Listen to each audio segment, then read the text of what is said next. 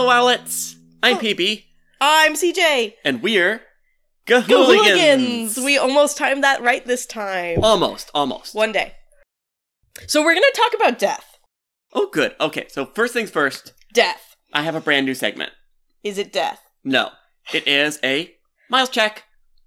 Oh, it's a Miles check. It's a Miles check. Yeah, so between our first episode and this episode, we have a dog who lives here now, whose name is Miles. And just, what's Miles up to? Well, right now we're hoping that a peanut butter Kong is going to keep him occupied long enough to record something. And we will see from there. It also means we are recording in a slightly worse room, because it's where we can actually look after the dog. So, apologies for that. And apologies if you hear licking, slurping, chewing sounds in the background. But just know that there is a very happy little dog here. And the upside is he also really likes owls. Does he? Birds in general. He does like to chase birds. I don't know if he should chase an owl, though. I have a feeling Catherine Lasky's owls would eat this dog. A big owl would. A small owl, he'd be fine. He could eat a small owl. No, Soren could take him. Late book Soren could take our dog. But Soren's like a mid-sized to big owl. Anywho. So, today we are discussing the second half of The Capture. Yes. Actually, can I do a segment first before we get into actually talking about today's reading? Oh, even before we do the summary, do you want to recount anything first? I have just a couple questions we asked that I said I would look up the answers to last episode. Oh, good. And okay. I have those answers. So, I'm going to put on my research hat and answer a couple questions we had from last week that we asked on the show. We had a question of whether nest-made snakes were real. Mm-hmm. The answer is yes. Really? There are plenty of studies that have observed screech owls living with nest-made snakes, or blind snakes. Screech owls, which is not what Soren is. No, but it's not so much of a stretch. So yeah, what will happen sometimes is parents will carry back snakes to feed their owlets, but the snakes escape before they get eaten, and then they live in the nest, and they eat all of the small bugs and the parasites. And they found that actually nests that had blind snakes had healthier owlets. More owlets lived to adulthood in nests where there were blind snakes. That makes the relationship between Soren and Miss Plithifer so much darker. Like, this was a snake that the family brought home to be eaten and survived. I think now she's got a weird owl complex about how noble and great firm poopers are. I think it was pretty clear in the lore of the books that, no, this isn't, a failed predatory behavior. This is my Maybe that's how it was now. Discovered, but, nowadays it is a common thing.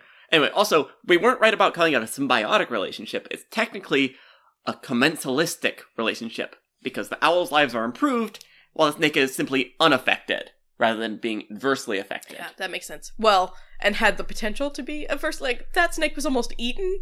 So yes, nest-made snakes based in reality. Just probably with a slightly darker reason for why they ended up in this nest in the first place. Glorious. That is going to be amazing when we meet Twilight later. Yes. Alright, the other thing we asked about was birds and magnetism. And it turns out there's a lot of interesting research, and that's kind of an unanswered question. But plenty of birds seem to navigate by magnetic fields and will follow Earth's magnetic fields. That's how homing pigeons know where to go. Is they always have a sense of north because they can always see the magnetic fields. With what? How are they detecting that? The old theory, and a theory that still is believed by many people today, is that birds do demonstrably have some little bits of magnetic metal in their beaks. So the idea was that birds could feel a teeny tiny little tug in their beak that would tell them what direction was north. That's cool. A more recent theory, according to this one study I found in Scientific American, that I will post a link to in the show notes, basically suggests that birds can use quantum effects in their eyes to see magnetic fields.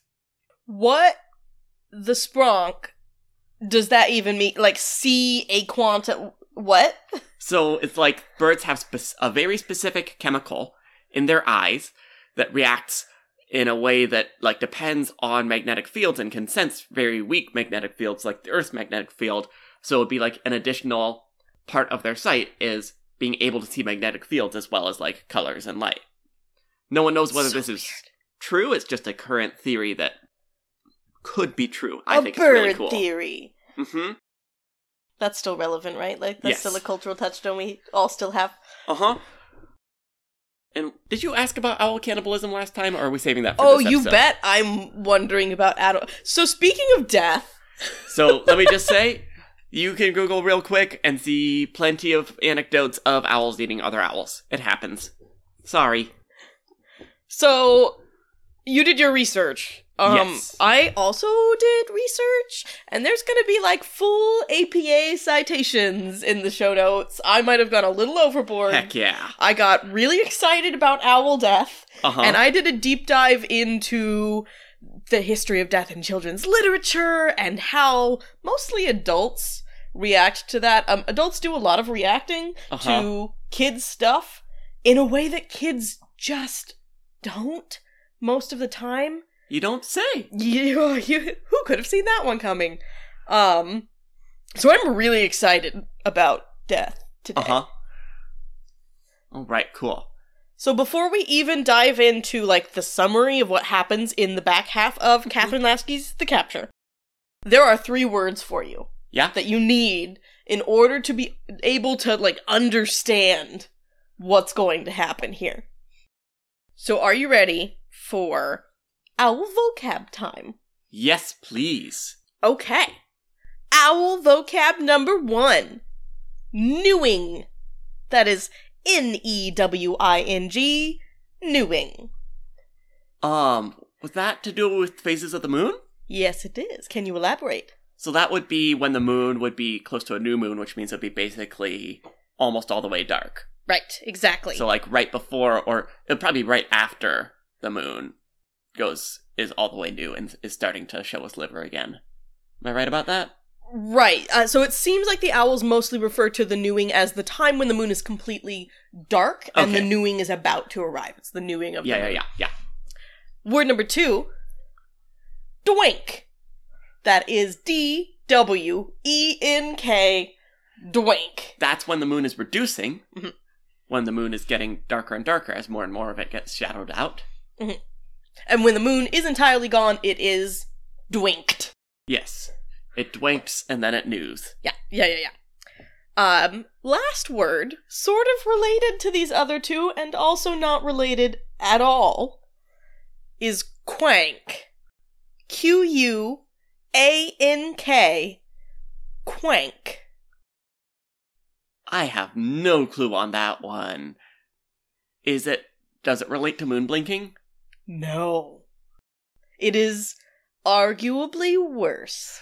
Oh, is this with the bats? It is with the bats. Oh, I remember the bats. So as we're talking about death and character death, because we're going to get that today as well, keep in mind this idea that there is something worse than death. I think that's going to be my argument for the day. Is there are things in Catherine Lasky's world that are worse than death, and quanking is one of them. So, you want a definition of quanking, right? Oh, of course. Would you like all 3 words in a sentence? Yes. I'm pretty confident I know, but I want to hear the sentence. After the moon has dwinked, and the newing is about to begin, the bats will come to quank. It's an utter nonsense sentence, and I adore it. Yeah, it's just full nonsense. Anyway, quanking is letting vampire bats drink your blood. Yeah. And there is a very, there's a pretty visceral description, in this book. Yeah, I remember it being like a straight out of like a horror movie. It kind of is. Okay, so we're around page 135 here. Soren is trying to describe the feelings of flight to one of the St. Aegolius owls who has been well and truly moon-blinked. Like, this poor guy is just gone. And has been DNF'd. He's been destined not to fly, which is a big deal to Soren. Yes. And this owl says, oh yeah, no, don't worry about it. Those stirrings of flight, they're gonna go away. You're gonna feel fine later, and it's all because of the bats. And Soren is like, excuse me? What do you mean? And then we get this, as they're sleep marching that night, some of the older owls. Look, Gylfi said. Look at what they're doing. Soren and Gylfi both stared in disbelief as hundreds of owls flung themselves flat onto their backs, with their breasts exposed to the sky and their wings spread out. "Never," Soren said, "have I seen an owl perch that way. It looks as if it might hurt." "I don't think it's called perching," Gylfi said. "I think it's called lying down." "Lying down? Animals do that, not birds, and never owls." Soren hesitated. "Not unless they're dead." Death theme number 1. Hold on to that. We're gonna see so much death today. Did we want to be attempting to summary? Do you want to attempt to summarize? Sure. Just before we get into the rest of the themes and discussion, I think we should have a brief, summary of the back half of this book. Where we left off at the first half, it was we were about to go up to visit Hortense. Mm-hmm. And as a reminder, I've not reread this book, so this is all from memory, and Callie's going to correct me where I'm wrong. Mm-hmm. My memory is going to get much, much worse as we go through this series.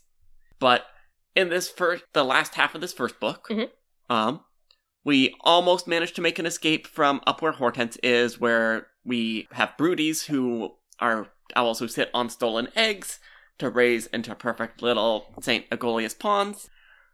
But they get caught just like a week or so before they're going to try their escape attempt, something like that. And Hortense, who it turns out has been a deep cover spy this whole time, ends up sacrificing her life to save a couple eggs, but is killed by, Jat and Jut, and Auntie too, I want to say. Yes. We get a really, gross depiction of Auntie with gristle on her beak. Uh-huh. Yeah. Yeah, and I believe that Hortense falls, and Yes. because she is small and, never really grew to be a full, she's an adult owl who still kind of has the body of a child owl. Yeah, which and is why she was chosen for this job. This is actually a very important statement. Hortense the owl looks like an owlet, but is a full-grown, mature, sprankin' adult hanging out here trying to do spy activities, and does not save these 2 children she found that are not moonblinked. I mean, she's trying to. No, she's not. You're right, she's more focused on the eggs. She's only focused on the eggs, yep. I remember her being nicer to them than that, but I guess you would know better than me. It's also, she's not mean to them exactly, but she's not, she is not worried about these 2 kids in the middle of this owl concentration camp. She gives them a once-over oh yeah, your flight feathers are coming in really nicely. Good luck! And goes back to her eggs, which I get, the eggs are helpless and they're not going anywhere. These 2 kids are already working on saving themselves. Right. But I think the most important thing we need to know about Hortense is why she is truly destined not to fly. So she is from, a part of the forest where there are lots of flecks, and there are lots of owls born in that part of the forest, in her family and stuff, who are born with either, birth defects or sometimes, other special or different superpowers. Yeah, superpowers. Sometimes it's a blessing, sometimes it's a curse. We are told about an owl who can see through solid rock. Oh, yeah. Soren disbelieves that one, but, the implication here is that flecks do things both to your body, good and bad, and to your mind. Yeah. So, an egg who spends its time exposed to flecks might give birth to an owl who is, it's kind of like getting exposed to radiation in a comic book world. Well, and we could elaborate on, Lasky's interpretation of owl disability and how that might translate into our world. I do think Hortense is an interesting depiction, an interesting character, because she's far from helpless. Despite not flying well, she did fly her way in here. She kind of owl parachuted her way in to get here and do these heroic deeds. And has now been doing an incredibly dangerous job. Right. Getting caught right at the end. But has managed to save, hundreds of eggs. Mm-hmm. I believe in later books she's just, a full folk hero. Actually, they talk about that in the later chapters of this book, about how there are owlets being named Hortense after her, regardless of gender. Anyway, moving on. Hortense falls off a cliff and dies. Character death number 1. Yes.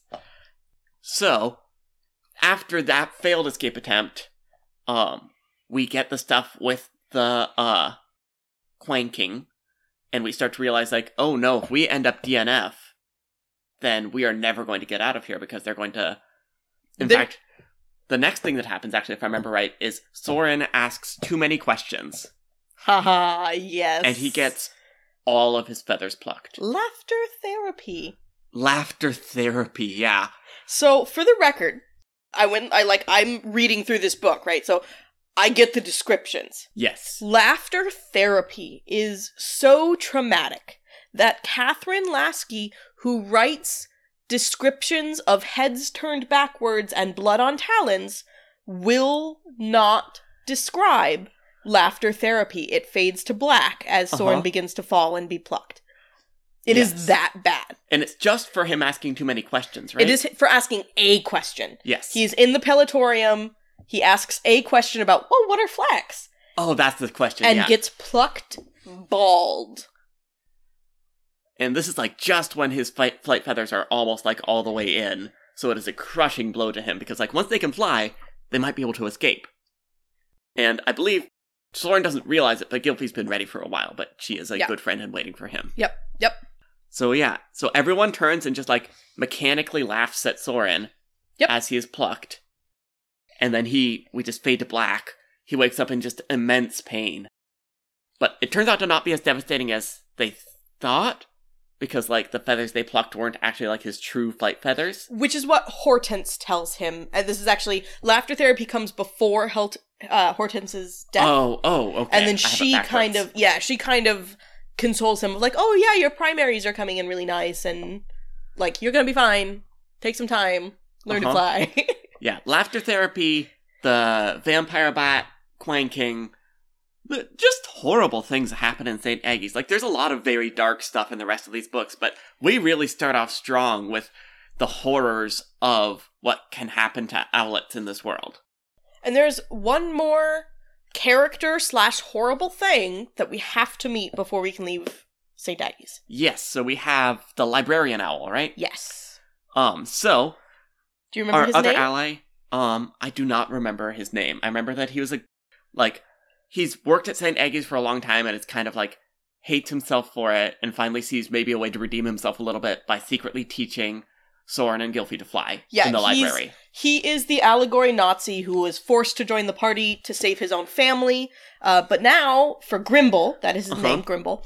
Grimble is a boreal owl who locates his mate by sound and beautiful songs that are unique to them. I don't know if that's a real owl fact or not. I bet it is. I bet it is. But now, after years of working at St. Aggie's and being moon-blinked and moon-scalded and being around these flecks, he cannot recognize his mate. Like, he can stand right in front of them and not even see them anymore. They have hypnotized the existence of his family out of his brain. Mm-hmm. And he's a person who joined St. Aggie's as an adult, right? Yes, he fiercely defended his family against St. Aggie's to protect his owlets, and they were so impressed. They were like, hey man, join up. Come brainwash other people's children, and we won't touch yours. And he said yes. And now he works in the library, where they mostly just store all the stuff they pick from pellets to kind of hoard it. Yep. They don't really seem to know what they're doing with it. They don't know what to do with it. Mm-hmm. Just all the rodent bones and all the flecks. And the library is one of like the two places, the other being the broody place, where you can actually see the sky from St. Aggie's, because it's all in these deep canyons. So Soren and Gylfi are learning to fly there, and they have these flight lessons with him, and we finally get to the point where they're ready to make their escape, because Soren, I think, is pretty close to being DNF, and we're getting close to the next Quanking, and, it's a little bit faster than they expected to have to escape, because, that's how escape plots always go. And so they take off, and just as they start to fly, the St. Aggie's management, I can't remember who the actual character names. Skench and Sporn are the two heads. Skench? Skench. Skench and Sporn, yeah. Bust in, see the owlets taking off, and just brutally kill Grimble. And Soren tells himself to not look back, but looks back. Or does he not look back? I don't remember. He does not look back. Gylfi does. Yeah, Gylfi does. And Soren just has these images in his head of what he heard happening, but he's not sure. Yeah. And one of the only things that actually lets them escape is that, for the first time, we actually see Skench and or Sporn, I don't remember if it's both or one of them, wearing metal, talon sheaths, which is a common, weapon of war we see in the rest of the series, is that they will, put on metal spikes over their talons. Am I right about that? Yes. Do they have a specific name for those? Battle claws. Battle claws. And the one who goes in with wearing battle claws all of a sudden just gets yanked over to the spot where they store all the flecks because they're magnetic. Which is our first real view of that. I actually, that is the passage I marked to read today, if you would love to hear Grimble's death. I would love to hear Grimble's death. Oh, good. Where should I start? Go! This is your chance! Grimble shouted. And indeed it was. Skench seemed to have been immobilized, paralyzed. Soren and Gylfi began to pump their wings. They felt themselves rise. You can do it! You believe! Feel it in your gizzard! You are a creature of flight! Fly, my children! Fly! And then there was a terrible shriek, and the night was splattered with blood. Don't look back! Don't look back, Soren! Believe! But this time it was not Grimble calling, it was Gylfi. Just as they reached the stone rim, they felt a curl of warm air, and it was as if vast and gentle wings had reached out of the night and swept them up into the sky. They did not look back. They did not see the torn owl lying on the library floor. They did not hear Grimble, as he lay dying, chant in the true voice of a boreal owl, in tones like chimes in the night in ancient owl prayer. I have redeemed myself by giving belief to the wings of the young. Blessed are those who believe, for indeed they shall fly. So I see the look on your face. Oh, just that last bit is just Yes! exactly like a Bible quote with Yes! 2 words changed. Yes! What's the name of all of those? It's from the Sermon on the Mount, I want to Oh, say. jeez, I Where don't it's know. blessed are the humble, for they will inherit the earth. There's a Yeah, bunch of other blessed ones are there. the meek, all that. Yeah, and I feel like Lasky is definitely saying something here with Grimble's character death in particular. Yeah, yeah. What exactly? I mean, I have some arguments to make. You've heard I have some arguments to make. Yeah, you're trying to bring something together, I can tell here, about Yes. death. Give me an hour and an AP-style essay, and I will give you a perfect 5-paragraph argument. I could do it right now. Well, this podcast is your platform for that. I'm excited. Uh-huh. But we should finish the summary first. Grimble dies, they escape, Uh-huh. they're finally out! It really feels like that should be the end of the book. It's but instead not. we have 5 or 6 more chapters, and we go out and we meet our last 2 friends who will be the rest of the... What do they call their group? I remember there's a specific name for it. Oh, I think they named themselves in book 2. Yeah. Anyway, they meet Twilight, who is a, He's the symbol of freedom here. yes. Yeah. He is an edgy, independent, teenage, great horned owl. I want to be clear, too, this is not, the end of the... it's 40 to 60 pages Uh-huh. of them being out of St. Aggie's, where it feels like the book should have ended, didn't, we're still going, and we're introducing new characters at the end of the book. Uh-huh. So we meet Twilight. I think, if I remember right, he meets Soren and Gylfi after Soren accidentally lands upside down when trying to land for the first time. Gylfi does. Or But yes. Gylfi does. And he helps her figure out how to get herself right. Twilight's special thing is that he can see really well at twilight, which everyone else really struggles to. And he can see, in dark clouds and stuff. He's got really, really good vision. That's his special ability. And then they also meet Digger, who is a, burrowing owl, who likes to run rather than fly for the most part, because that's what burrowing owls do. And Digger's backstory is that his entire family was eaten by St. Aggie's owls. I shouldn't laugh, but yeah. It's just so ridiculously dark. It is. It really is. So, Yeah, no, we get not descriptions of cannibalism exactly, but we meet Digger, and it is very clear that, like, he watched some of his family be eaten. And then ran away. And he's, like, deeply ashamed of that. Oh, absolutely. So, okay, there's one other character, though, that we find. Oh, yeah, we find Miss P. We find Miss P. Wait, where do we find... Or, is that when Soren goes back to his nest? Yes, so they are all running around, going back to their homes, trying to find their parents, and not a single one of them can. Digger, because his have been eaten. Twilight, because he never had any. He went to the orphan school of hard knocks, his words. And Gylfi and Soren, their parents are just gone. And Soren is especially worried about that because his little sister, Eglantine, who was just a teeny little owlet when he fell out of the nest, would probably, like, not be full grown and ready to be out of the nest yet. Right. And he's pretty sure he's in the right spot. He even finds an empty hollow. Yeah. And below that hollow, he finds... Miss P. Miss P. Who is very, very upset and basically says that his older brother, Clud, did something terrible and basically threatened to eat her unless she left the nest. And also confirms to Soren a thing he's been denying the entire book, which is that he didn't fall, Clud pushed him. Yes. That is the big reveal of the book, for sure. I think that's the note we end on. No, not even close, in fact. And I bet you owl money that you cannot remember how this book ends. Does it end with them all agreeing that they're going to go find the Great Ga'Hoole Tree together? Well, yes, you've got that bit. But before that happens, we battle Jut, and some nameless 47-2 owl. Wait, this book ends with a battle? It doesn't quite end with a battle, but the adults that we were under for all of the St. Aggies, 200 pages beforehand, we're gonna fight them now.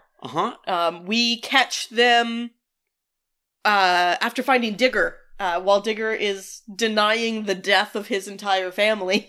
Oh, yes, and we get to fight the two owls that ate his family. Yes, we do. Do we kill one of them? No.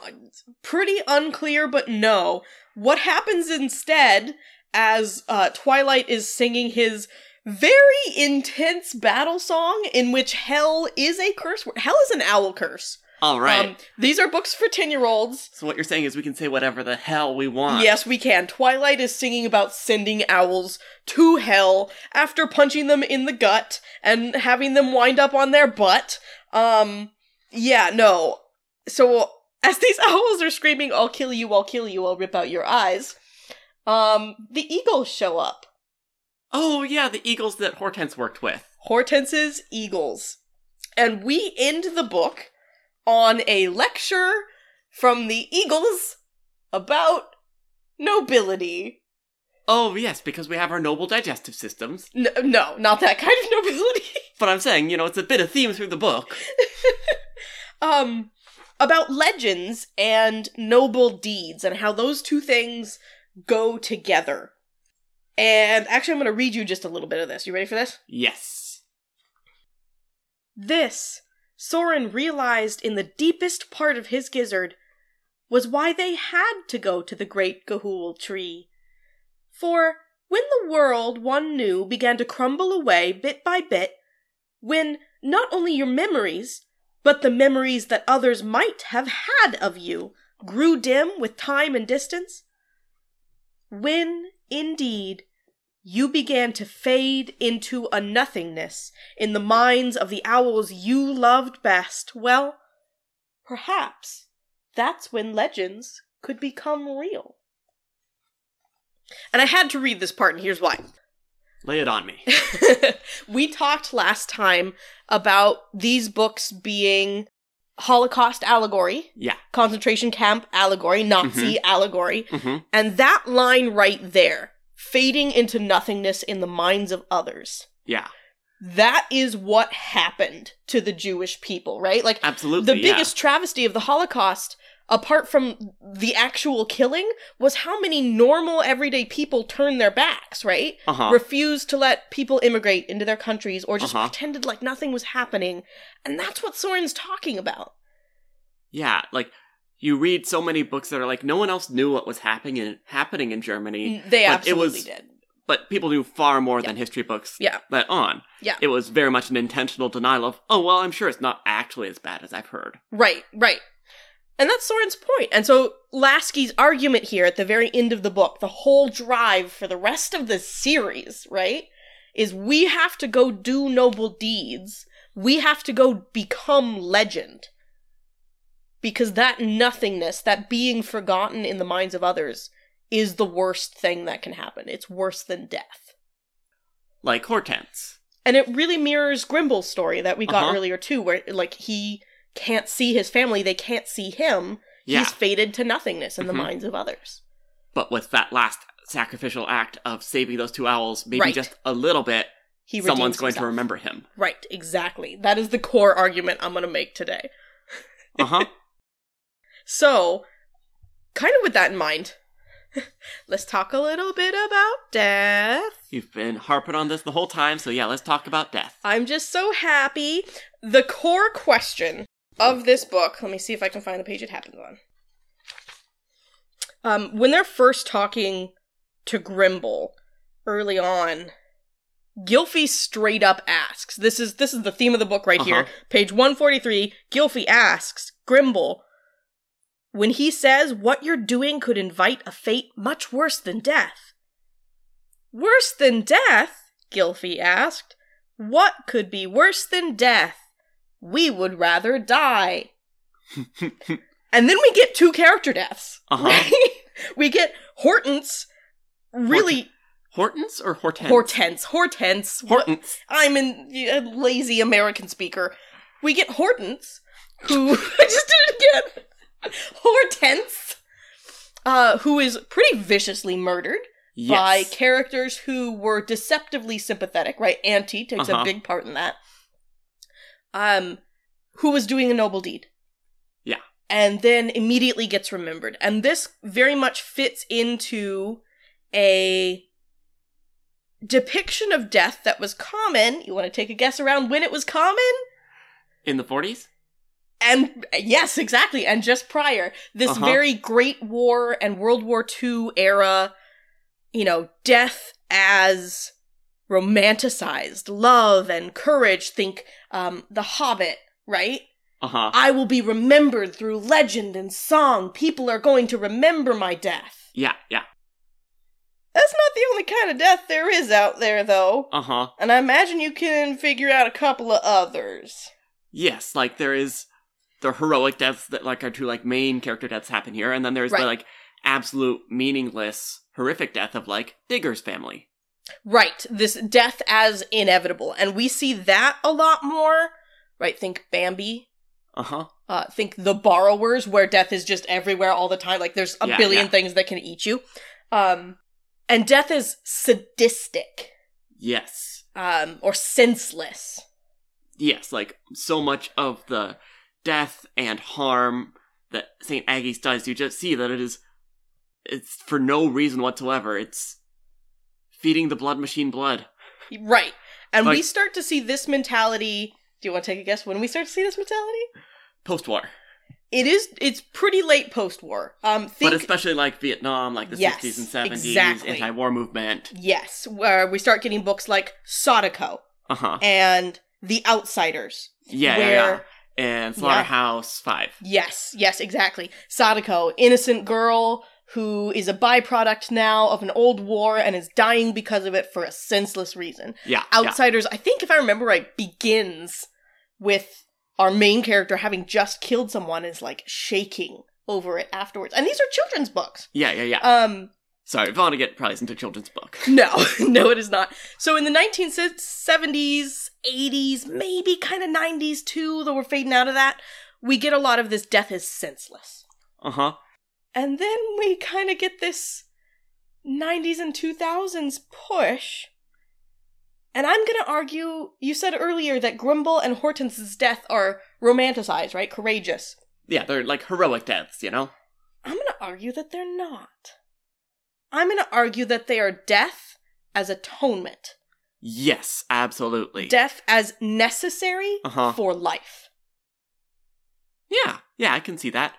like, that fits into my definition of a heroic death. It's just a heroic death for a previously gray character. It's taking this old idea that we've already used in children's books before, and it's transferring it a little bit to fit this more 90s and early 2000s mentality of some people have to die so that others can live. Isn't that noble? Isn't that heroic? And I don't know that I agree that it is. I can think of like 3 or 4 characters in Harry Potter that fits that exactly. Yes, exactly. Let's see, the other thing I'm thinking of also in that era is Hunger Games, which I feel is more in the senseless death. Mm-hmm. It's Hunger Games came out much later. Yes. And it's kind of arguing against this Would Hunger death Games as atonement. Would Hunger Games be more 2010s? I want to say it was closer to that, yeah. So yeah, I think this death as necessary for life, death as atonement, starts to come out. And when were these books published? 2002. Yep. Right? Yep. We are immediately post 9/11 in America at the time, and we have this argument for heroic death. Death is necessary. Which is interesting. Yeah, absolutely. And very much influenced, like, we read these books. Oh, when we were 10, you know? This is what we grew up on. Yeah. This argument. There's a whole generation of children's books out there that this was the main theme. Yeah, right? Absolutely. And also, kind of parallel to that, there's a theme, along with that sometimes death is necessary, but also that death can atone for just about anything. Yeah. Yes. Like, especially Grimble was party to some absolutely horrible things at St. Aggie's. Yes. And was for many years, and yes, sure, it was for the safety of his family. He was put in a position where he could argue he didn't have another choice. And he is a sympathetic character, absolutely. So, like, it's understandable how he got there, but that doesn't mean that the things he did weren't completely awful.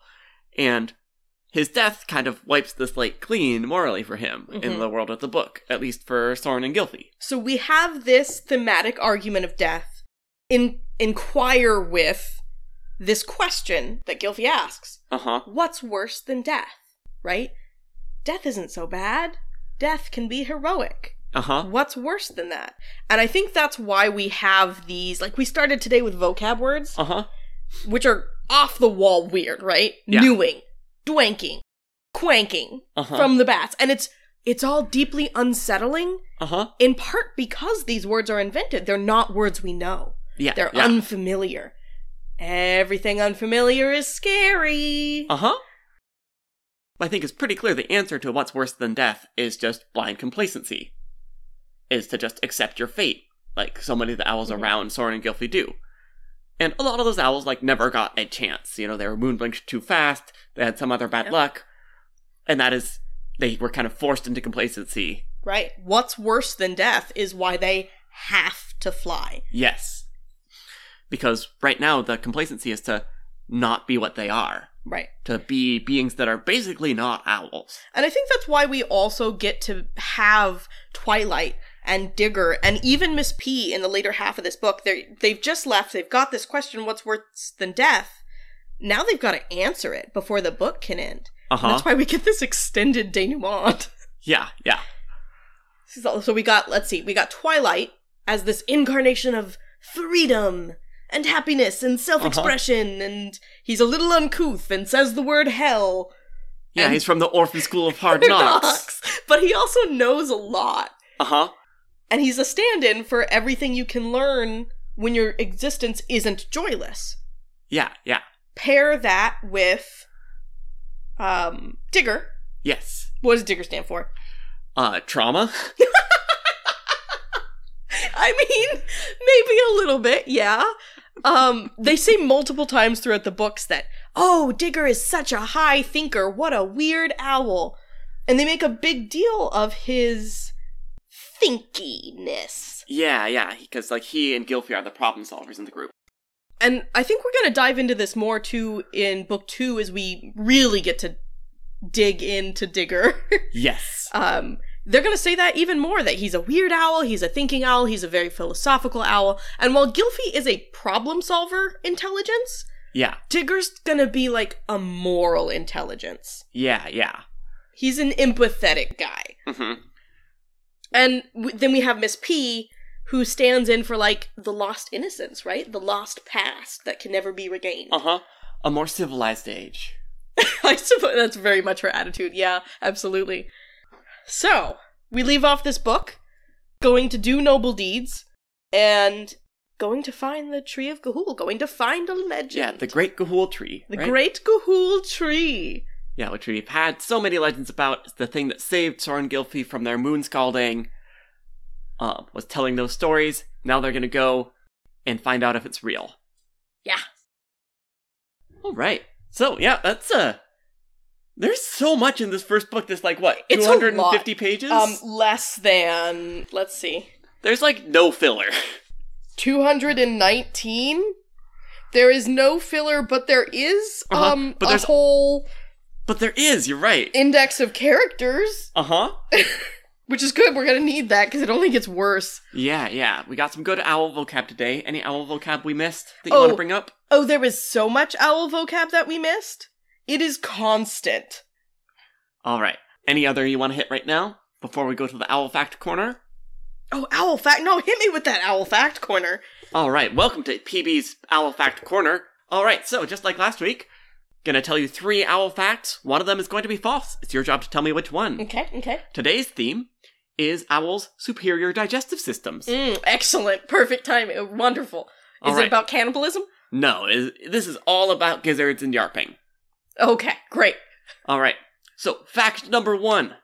Owls are unique in their digestive systems. Their weak stomach acids and compact intestines can't digest fur or bones in the way that other predatory birds can. That's compounded with the fact that owls often swallow their prey whole rather than piece by piece, and that's why they have gizzards and yarp pellets. Is this all one fact? Yeah, so essentially, like, owls are the only birds that yarp pellets, is the fact. Okay. And I was just explaining why that is. Fact number 2. Forming pellets in the gizzard takes several hours. After they form, the pellet moves back to the owl's upper stomach, because the gizzard is kind of like a second stomach below their first stomach, where it waits to be yarped until the owl is ready to hunt and eat again. And owls will only yarp like once or twice a day. A regular poo. Yeah, exactly. No constipated owls here. But also they wait until they're about to eat again before they yarp a pellet. So they spend most of their time with a pellet just in their gizzard. Alright, owl fact number 3. Owls tend to yarp pellets in the same place, piling below the trees where they roost during the day. This is one of the most reliable signs that you have found an owl's home. That kind of makes sense to me, because that is a thing that a lot of animals will do, Mhm. is pee in one place, live in another, have a regular pee place. Or like finding piles of like pine cone bits below a tree shows you there's a squirrel living up there. Alright, so, which of those facts do you think is false? Well, I think the third one is true. I'm kind of wondering now if owls are not the only birds to yarp pellets. What do you think? I mean, it feels like they should be, but maybe, what was the second one again? That owls have 2 stomachs, and they tend to keep their pellet in their gizzard. Rather, their gizzard forms the pellet goes back up to their upper stomach, and then they yarp it up right before they're going to eat again. That seems inefficient. It does. Also, Catherine Lasky does not, she always says they yarp after they eat. So I'm gonna say it's number 2. It is in fact number 1, like you thought. Other predatory birds also do yarp pellets, usually a little bit smaller and less compact than owls. Like owls are most notable for it. Makes sense. But we don't really associate hawks or raptors with pellets. But those factors I described of them having weaker stomach acids and compact intestines and swallowing their prey whole most of the time, those factors are why owl pellets tend to be larger and more recognizable and more iconic of owls. So, owls are not in fact the only animals with those superior digestive systems, despite what Miss Blithifer would make you think. So do we have a sign-off for this yet? Let's see. So, couple things. First of all, happy to say that this podcast is now part of the Moonshot Network. Yay! So you'll be hearing a promo for another Moonshot show at the end of this episode. We're excited to be a part of the network, and I encourage you to listen to all of their other shows. They're all great. There are even a couple other shows that discuss other children's fiction. Let's see. I want to credit our intro-outro music, which is written by Morgan Jackson.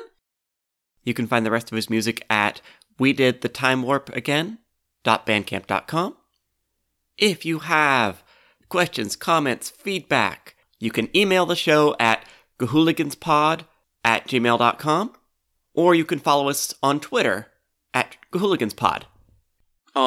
Next time, you should read how many chapters of The Journey? About half. CJ says about half. You'll see it in the show notes in the next episode, so you'll know what reading you want to do if you want to read along with us. Also in the show notes will be the articles and citations that I used for researching about children's books' deaths, if you are interested in further knowledge. All right, cool. So now we can sign off. So, I've been PB. You still are PB. Well, yes, but I have been for the course of this episode. I have been CJ. And just remember, listen to your gizzard. Oh, that's a good sign-off. That's what we settled on at the end of the last one. I totally forgot. Yeah, listen to your gizzard.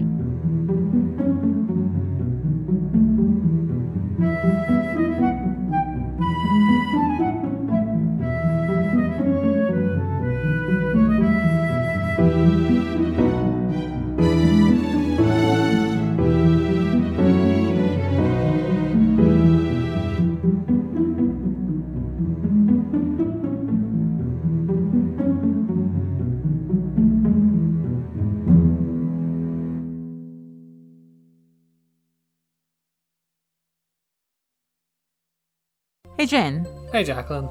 what do you think the most significant YA book series like the 2000s to the 2010s is? Oh, definitely the Hunger Games. No, I mean like... Twilight, that's the best No, one. I'm talking about the Percy Jackson series by Rick Riordan. I've not heard of those. If I wanted to listen to a funny podcast about those, what would you suggest? Well, I would recommend Unwise Girls, which you and I host. This is a podcast where we reread, analyze, and frequently joke about the books of the Rick Riordan verse.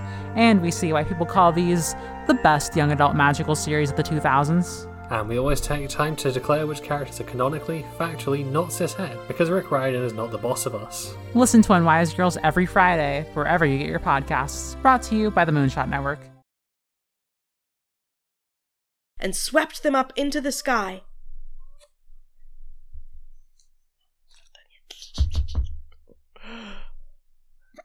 Miles, come on up, bud. Was my reading just too intense for you? It's too scary. It was so scary. Miles, come here. Oh, this dog's gonna make my editing so much more interesting. Yes, it is. And I want to be clear, too. Oh, dog. Oh, dog. Escape dog. In the book, right? No, it actually isn't. What do you need? What do you need? What do you need, bud? And we've stolen a shoe. Pine cone bits below a tree shows you there's a squirrel living up there. He's biting. He doesn't like squirrels. Oh, we might have some dog barks. Oh, really? Yeah? You know what those half growls are, Callie? What? Grimbles. Grimbles.